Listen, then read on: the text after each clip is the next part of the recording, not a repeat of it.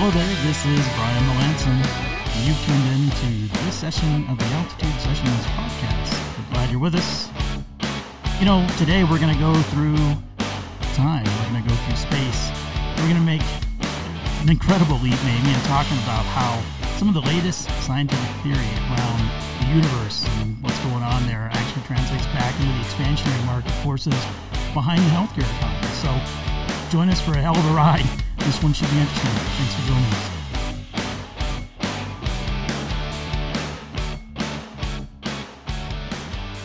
Yeah, you know, I think about when we start out on these intros and, man, I'm just trying not to make them sound goofy these days, but I tell you, the actual topic for this one it's pretty interesting. You know, we're going to make maybe in your minds, a hell of a leap before it's all said and done on some of the latest thinking around what's going on in the universe and how, you know, it's expanding and what that means when you start to really think about some of the big questions. Some of those big questions are, how did the universe begin? How's it going to end? And when you start to think about those questions, you uncover, as some of the leading scientists that are thinking through those types of issues are starting to uncover, you uncover some of the forces behind what's going on in the universe. And you can take some of those forces, take some of that scientific learning, and make a leap over into the expansion, the growth, the approach that's being taken in the health economy today. And it may seem like a fantastic leap for some of you, but that's what we do here. We're trying to help you think differently. I think our hashtag always says, we're here to elevate your healthcare thinking. Well, we're elevating it today. We're going to look up, and we're going to keep looking up, and we're going to go further and further and further, billions of years out, and then kind of work it back into what that means to you in healthcare. So sure, it's probably a fantastic journey today, but it should be an interesting one. You know, let's just start with some of the science and some of the basic, you know, thinking around just how we think. And when we start there, you know, the thing about us is, as humans, you know, they say we're very deterministic. We like to get to outcomes. And it's one of the greatest things that comes with the way our brains work, but it also sometimes is one of our greatest flaws, because in everything that we think about in terms of action. We think about in terms of, well, gosh, it has to have a beginning and an end. So that reference point of something has to begin and something has to end is actually the logical framework for how our brains want to work. It's really, really difficult for us as humans to think outside of that construct. When you get to the idea of looking up in the stars in heaven and you look beyond that and you start to see, even with the naked eye and in the dark sky, other galaxies in our universe and other remarkable features, some of which are just beyond definition because of the beauty and how it stirs things inside of us.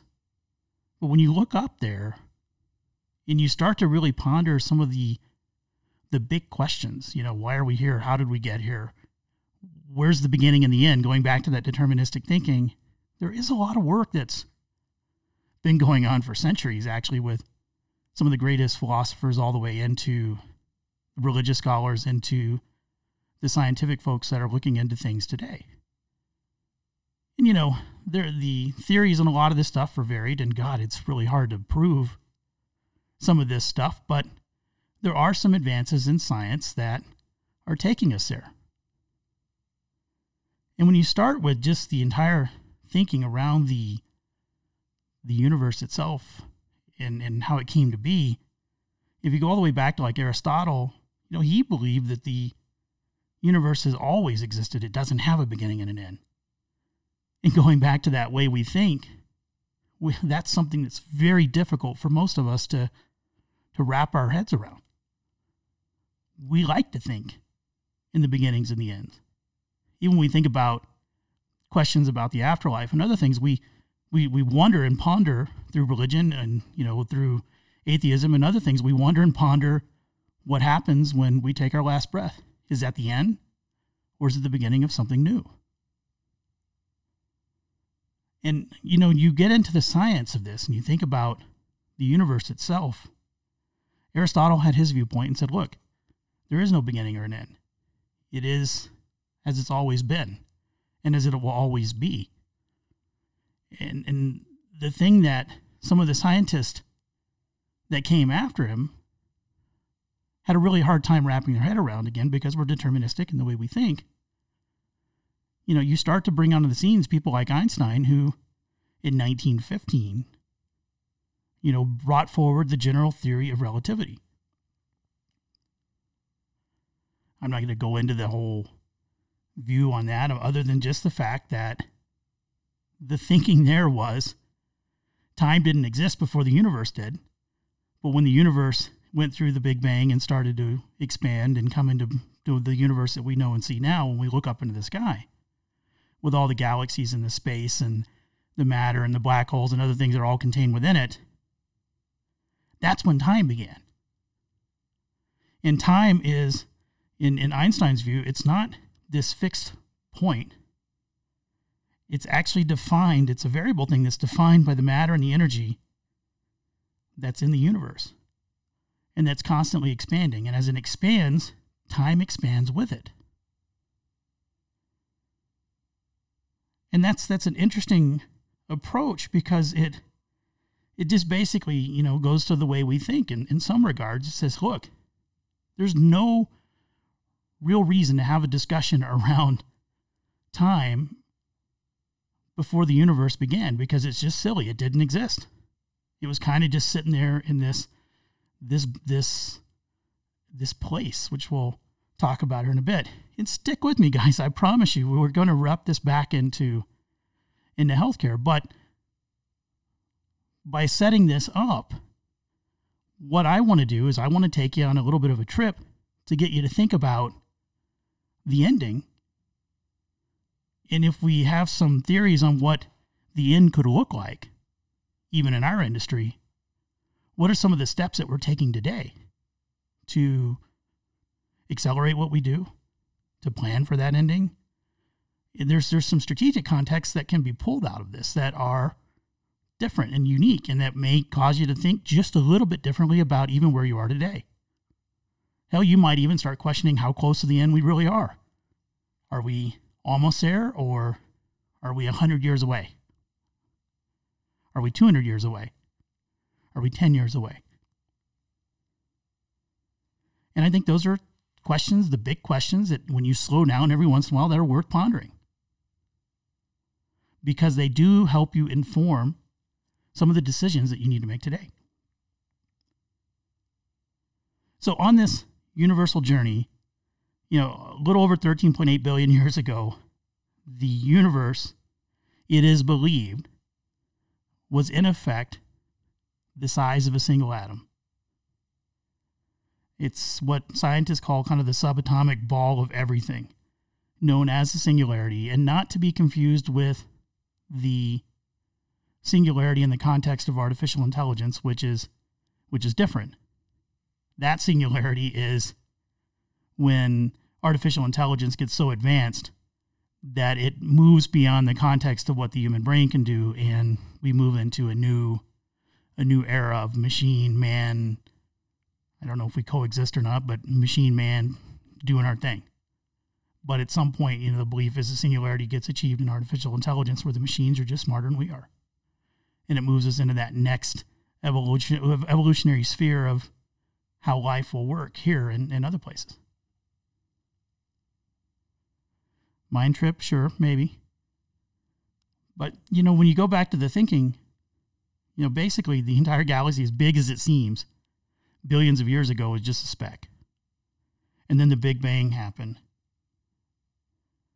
But before we get to that, folks that we've referenced even in past podcasts, like Stephen Hawking and others, they used in their thinking something called the no boundary proposal, which means that the universe literally has no boundary, and that before the Big Bang, going back to, even Einstein and the theory of relativity, time really didn't exist. And to make it even seem crazier is that if you were to rewind the universe from where we are to right now, if you were to rewind it, time would shrink as the universe shrunk, as it shrinks. And as we were to shrink it all the way back to that subatomic, little ball of energy, time would shrink with it. So it's this expansion of the universe that actually creates the context of time and actually allows us to have some meaning with time. Time means something to us because the universe is expanding. What's interesting about the science as you move in even further is that the universe itself, we've found, isn't expanding at a constant rate. And there's some debate in the community about what that really means. And is there a gap even in the science as we know it today that exists because we struggle in defining what this means based on our current level of understanding. And I'll explain what that means here in a second, but what we are finding, and there was a professor at Johns Hopkins in Baltimore that won the Nobel Prize for Physics in the 90s, it basically showed that the universe isn't expanding at a constant rate, it's actually accelerating its level of expansion. It's growing and expanding at a faster and faster rate as time moves on. Healthcare and its cost structures also are expanding and continuing to expand. Now, you can argue whether it's at an accelerated rate more, but it is expanding. And we'll talk a little bit more about that here in a bit. But, to give you the true, if you want to have a true geek out moment, or if you don't want to have a geek out moment, maybe go and grab yourself a coffee or a drink, for a couple minutes. But what they found just recently when looking at the level of expansion, the rate of expansion in the universe, was that it's currently expanding at 46 miles per second per megaparsec. And 1 megaparsec is 3.6 million light years. Now, I'll tell you, I went into the scientific deep dive on this and wanted to understand what a megaparsec is, and I quit. I had one of those holy shit, my brain's exploding moments and said, good enough, we'll just say what they said it is and call it good. And I think for the purposes of you listening, I think that's probably a good place to end it. The expected rate, just to give you some relativity here, again, going back to making everything relative, the expected rate was, if the universe is expanding at a constant rate, is supposed to be 41.9 miles per second per megaparsec. It's at 46. So something happened when the Big Bang happened and the universe went through this, what they call kind of an inflation period, where it just expanded really fast, and then it started at some rate of growth beyond that was at 41.9 miles. And then if it was to expand at a constant rate, it would stay there, but it isn't. It's at 46.0 miles now, billions of years later, which means that it is gradually speeding up. And then as things get further and further away, there's some energy or something that's driving this expansion, and it's driving it at a faster and faster rate. Now, that thing is, what they believe, it's dark matter. And this is that moment when some of you may feel like you're in Ben Stein's class and Ferris Bueller's Day Off, and it's like that Bueller moment where you're like, oh my God, just stop this stuff. Let's just get into the healthcare stuff. And I get it. So here's where we're going to start to run the 3 theories on how the universe is going to end, and then make some decisions on how that, or make some jumps, some analogies on how that may apply to some of the things in the health economy and some of the things that you're doing. You guys ready? I think that of the 3 theories, the one is just basically the universe is going to continue to expand forever. And eventually it's going to spread itself apart so far that it's going to run out of energy, and it's going to get really cold, and it's just going to basically flame out. So that's one theory, that it's just going to continue to expand. And if you look at some of the economic stuff that we're doing in our country, and if you look at some of the thinking that has been wrapped in with some of the business strategies and other things, not only in healthcare, but other parts of the economy in our country, there has been this level of thinking for the longest time, with the exception of a few contrarians that betted against it, that betted against things like the housing market and the mortgage crisis and then the financial crunch that came in the late 2000s. The general underlying thinking of all the derivative products and other things that were put into play was that, mortgages and housing costs, they could continue to rise at a pretty gradual rate for quite a long time, and thus creating this perceived economic value in households across the country that would drive wealth creation, would drive the economy, and would keep default rates relatively in check. Well, that came crashing down pretty spectacularly and nearly dragged the entire world down with us in the late 2000s, because that level of expansionary thinking at some point ran out, or at least it reset. And there was a pretty big bailout, and maybe that was fuel to create another expansionary system, which we're currently under here, 10 plus years later. Take a drink on that. Oh man, some heady stuff. But that's one program, that's one thought. And there's the two other theories that are out there. The second working theory is about the end of the universe. It's called the Big Crunch. And the best way I can describe that is it's kind of like you've got a balloon, you're blowing up a balloon for a birthday party for your significant other or maybe one of your kids, and you blow it up and you push it out as far as you can. And if you don't tie it off, if you just allow the balloon to remain open when you stop blowing it up, at some point you can blow into it all you can. You're going to run out of air probably, and the balloon's going to get as big as it can get. And then when you let all the air out of the balloon, it contracts back to its original state. And that's a rough way of describing it, but in effect, what the scientists think that the galaxy, second theory for how it could end is that basically it's going to reach a constant where the energy, kind of gets to a cosmic scale factor, what they call zero, which says that basically all the energy is expanding it. At some point, it finally reaches a constant. It stretches as far as it can, and then it starts contracting at the same rate all the way back into that subatomic particle, and that's the Big Crunch. And when it happens, galaxies and planets and stuff will collide together and explode, and it'll be this horrific horror movie that'll play out over, billions of years. That's another description. That's another thought that I think a number of scientists now are starting to refute, saying, I don't know if that's really that plausible. It's probably just going to expand forever and then flame out. Or this third theory, which is a new working theory, and it's called the Big Rip. And it assumes that the galaxy itself is really, the universe itself, full of galaxies itself, is actually flat. In that when you, kind of like if you were to take a piece of chewing gum in your mouth, and if you were to expand it with both of your fingers on both sides of your mouth and expand it out, working in opposite directions, given a long enough time, the malleability of the gum is going to break down. And at some point, the materials are going to stretch so thin that it's going to rip. And there's a thinking around that the galaxy could just rip.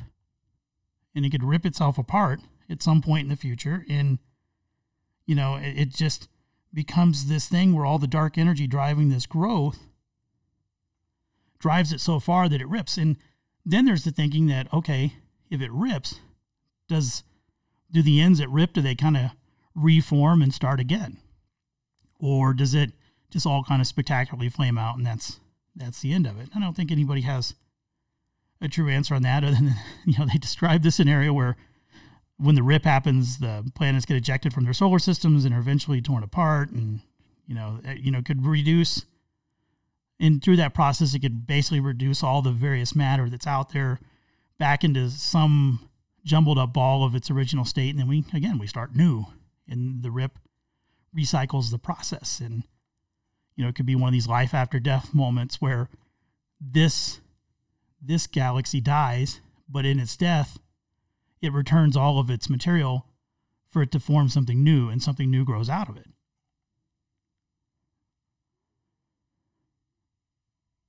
Okay, so the U.S. healthcare economy today is a 3.6, close to $3.7 trillion economy. If you look at it in 2018, that is larger than the GDP of Brazil, Mexico, Spain, and Canada.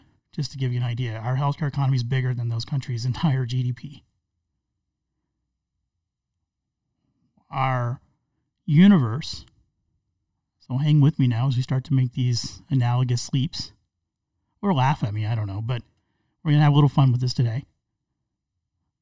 The galaxy, the universe that we've created around the health economy is, maybe it started small back in the early 1900s, and to where we are now, almost a century later, it's quite a bit larger, and it supports, a large portion of the U.S. economy and puts a lot of people to work and other things. But I think we can move beyond the argument that it is an economy that every year grows, it expands, and there are forces behind it that are driving that universe to continue to expand.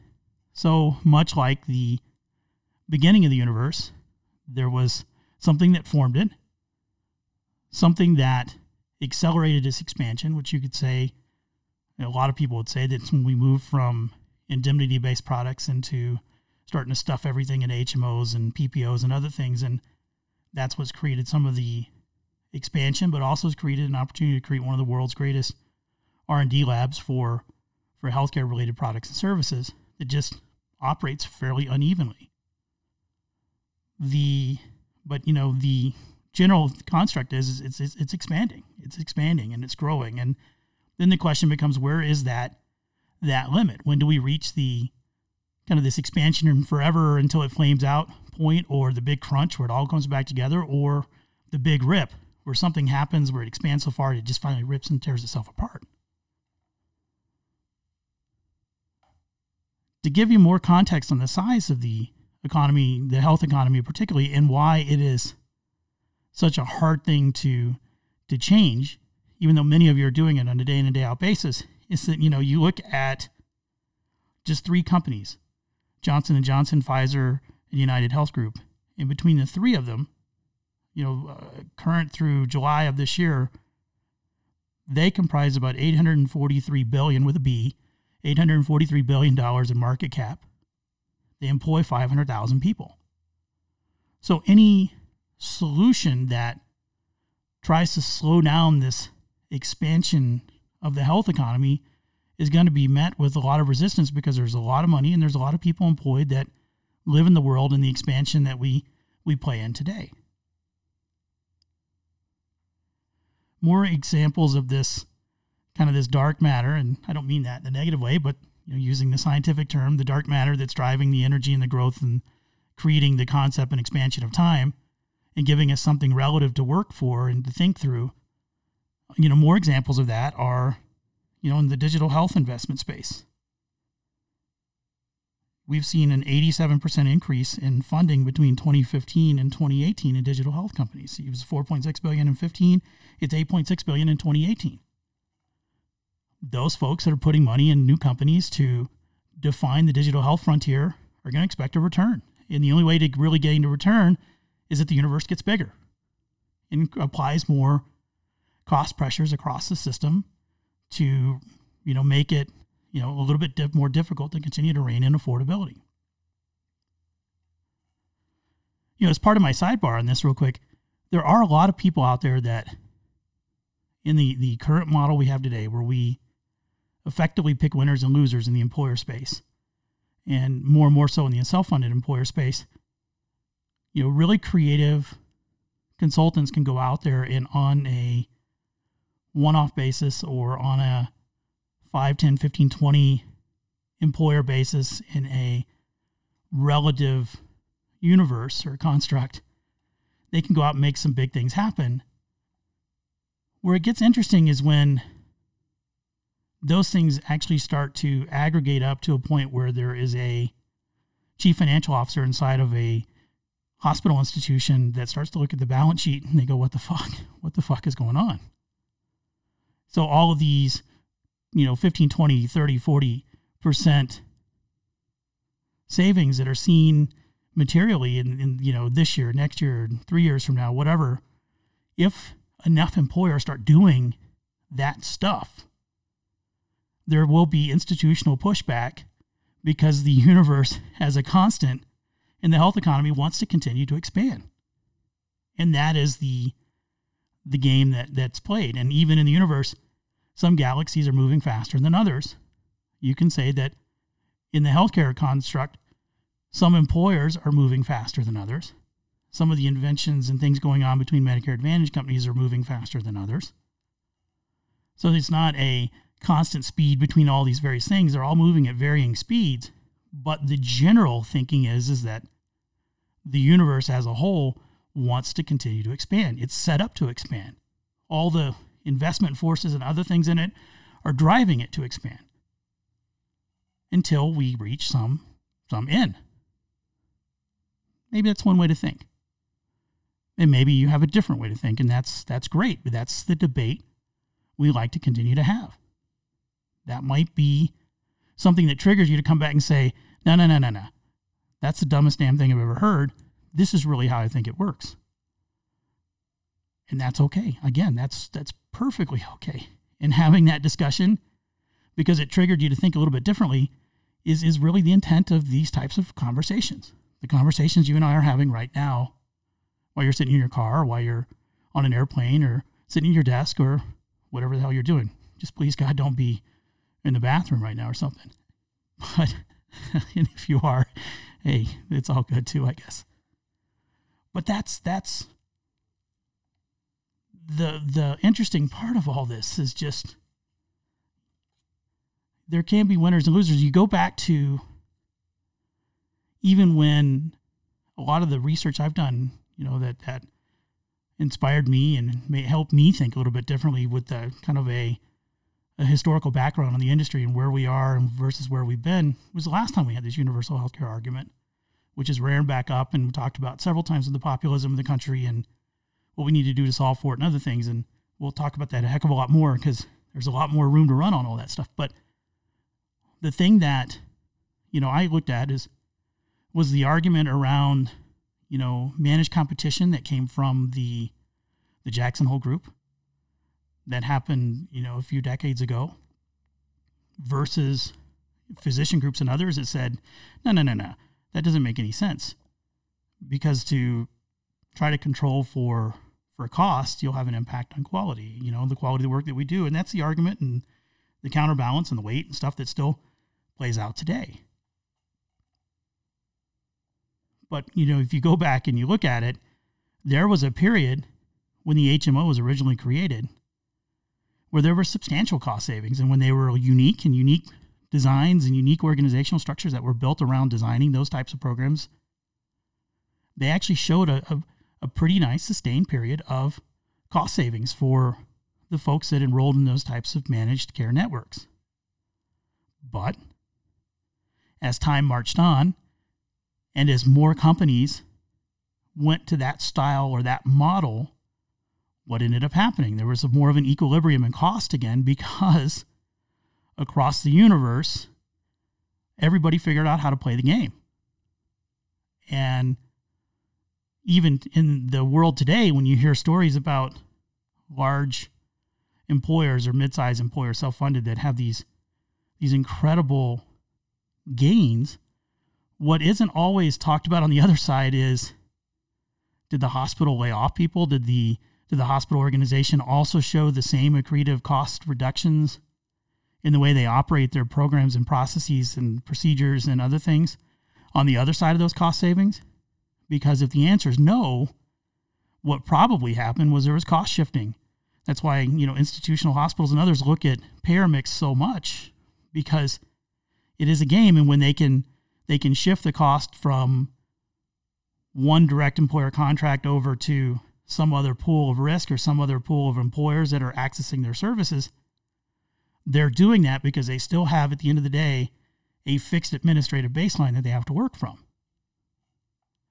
And until that baseline retracts, which again, maybe in the law of the universe, it's very difficult to do because again, the things that sit inside those hospitals are multiple union contracts and things that are very difficult to change, which makes those systems, while well-intentioned, sometimes very clunky and very expensive and very hard to change. And when that change happens, it usually happens pretty slowly. So things like payer mix are really important, and things like managing through some of the market innovations that are pinging up against them become important. And given a long enough time frame, unless the actual system's cost at some point have something that's pushing on them to actually draw down the cost of the system itself, all these innovations in this very fragmented universe that we work in, with all these, again, let's just say all these various galaxies moving at various speeds in the form of the employer market, they don't amount to the systemic scale, system-wise change that I think everybody wants to see. At least that's my opinion. So let's go back to these three theories and kind of wrap this up. Sidebar over. The premium in 2018, as we all know from Kaiser Family Foundation, 19,565, up from 17,322 in 2015, 13% increase more or less. That continues to go up, and that universe continues to expand because, again, of all the cost pressures that are being dumped into the system and new realized investments, and the fact that, hospitals need to continue to fund various buildings and they need to fund various programs and services, the newest this and that, and insurers need the newest cost control methods and actuarial methods and AI, and all the things that people are driving in this system as a whole continue to push outward pressure on the expansion of our healthcare galaxy. So let's just go with theory one real quick and say, so healthcare is just, as a whole, it's just going to expand forever because of all these pressures. So when does it flame out? I mean, does it flame out when the costs get so high that the government finally forces massive funding cuts and it just stalls everything? And then we reset from there and go? Or do we get to the point where there's no longer a market to purchase any of these services because they've rapidly outpaced the ability for someone to write a check for any of it? So everything stalls and starts to contract and reset? That would be more like the second theory. It says at some point the balloon gets so big that it can't expand any further. There's no more checks to be written to expand the expansion any further, to grow this universe, this galaxy any further. Gosh, I keep using the universe and galaxy interchangeably, but stick with me.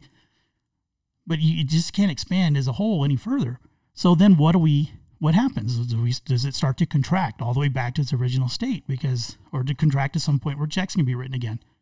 Just to play that off a little bit. So I think that's interesting. Most scientific folks, they think this second theory around the big crunch is it's a nice one, but probably not very probabilistic that it's going to happen.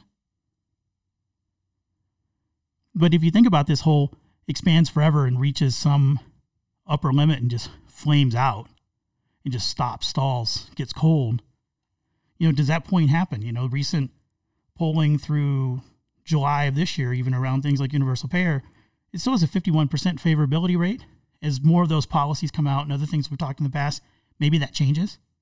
But still 51% of favor, 42% opposed, largely along party lines, but it tends to be more left-leaning and independents seem to favor it more, and more right-leaning folks seem to oppose it. But, does that factor into some of this at some point to say that that's when the dark matter gets cold and just stops expanding because there's so much opposition toward the expansion of this galaxy, this healthcare galaxy, that it just finally fizzles out? Like I said, we're making some leaps here, but stick with us. This is kind of fun. The third theory, if you recall, was the big rip. That's the expanding out a flat piece of gum out of your mouth until it just tears down the middle and just kind of, falls or concaves out or in or whatever it ends up doing. Here's my question on that, and we'll talk a little bit more about this in the future, but, do things like the expansion of health savings accounts and decoupling them from high deductible health plans, does a moment like that, because of the affordability challenges that are acute, does that actually create the moment in time when we start to see the rip in the existing system, in the existing model, where we actually, we talk about it a lot, but where actually the consumers become fully in control of their spending and the employer becomes a mechanism to help offset some of the expense in the system, but that's the role they play. And then the employer takes the money and acts as much as possible in a consumer-given environment. And when you look at some of the recent proposals from the Goodman Foundation, which has, Trump's ear and others, that's what they want, kind of this decoupling from employment and true consumer spending capabilities, and you extrapolate even further out, that's where you start to look at, the terms of future competition in this industry not being, Blues versus United versus Aetna versus Cigna versus Community Health Plan versus whomever else, but you start to reorient the context if this rips and starts to form its own new boundaries where it forms into something else and it starts to expand again, maybe in that rip, the competition does become, as people have postulated in the past, it becomes the Amazons that have a distribution play to accommodate to consumers and allow for these consumer dollars to be spent through HSAs and other,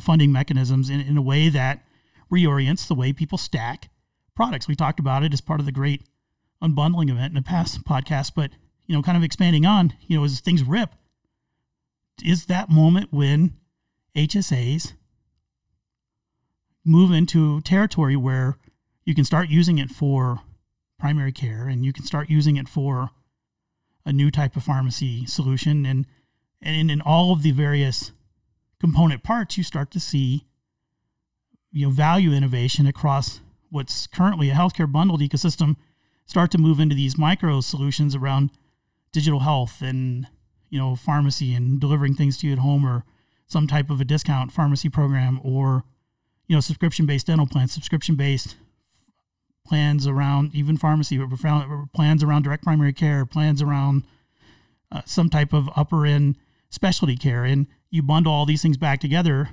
and they become their component part of a very unique bundled solution for the individual, paid for with HSA funds. And there's some of you that are very tied to the employer market, and others go, hell no, we don't want that to happen. And that might be something that we want to keep HSAs bundled with high deductible health plans to keep the consumer as a movement moving, but to also keep it contained inside the employer environment. And those are the things that have to be debated and thought through. What are the defined outcomes, and how does this all settle out? Does it stay expansionary, keep it in the employer market? Does it rip and become more of a consumer thing with HSAs decoupled? I don't know, but that's kind of the cool thing about thinking about this outside the box a little bit around, look at the galaxy and how people are postulating it's going to end. You start postulating how healthcare's expansion may end. If it ends, what are some of the solutions and things that you want to put in play today? Just thinking about that is kind of the final limit to where the industry may be going.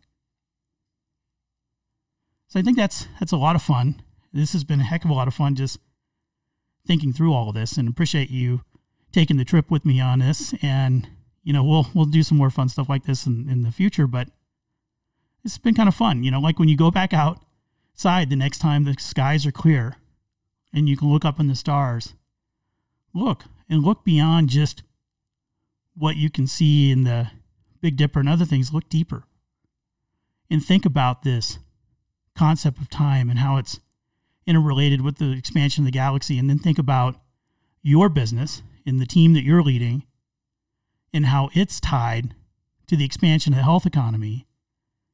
And knowing that, what are the moves that you need to make in the coming months and years to live in the side of this, the law of the universe, to be successful with your team.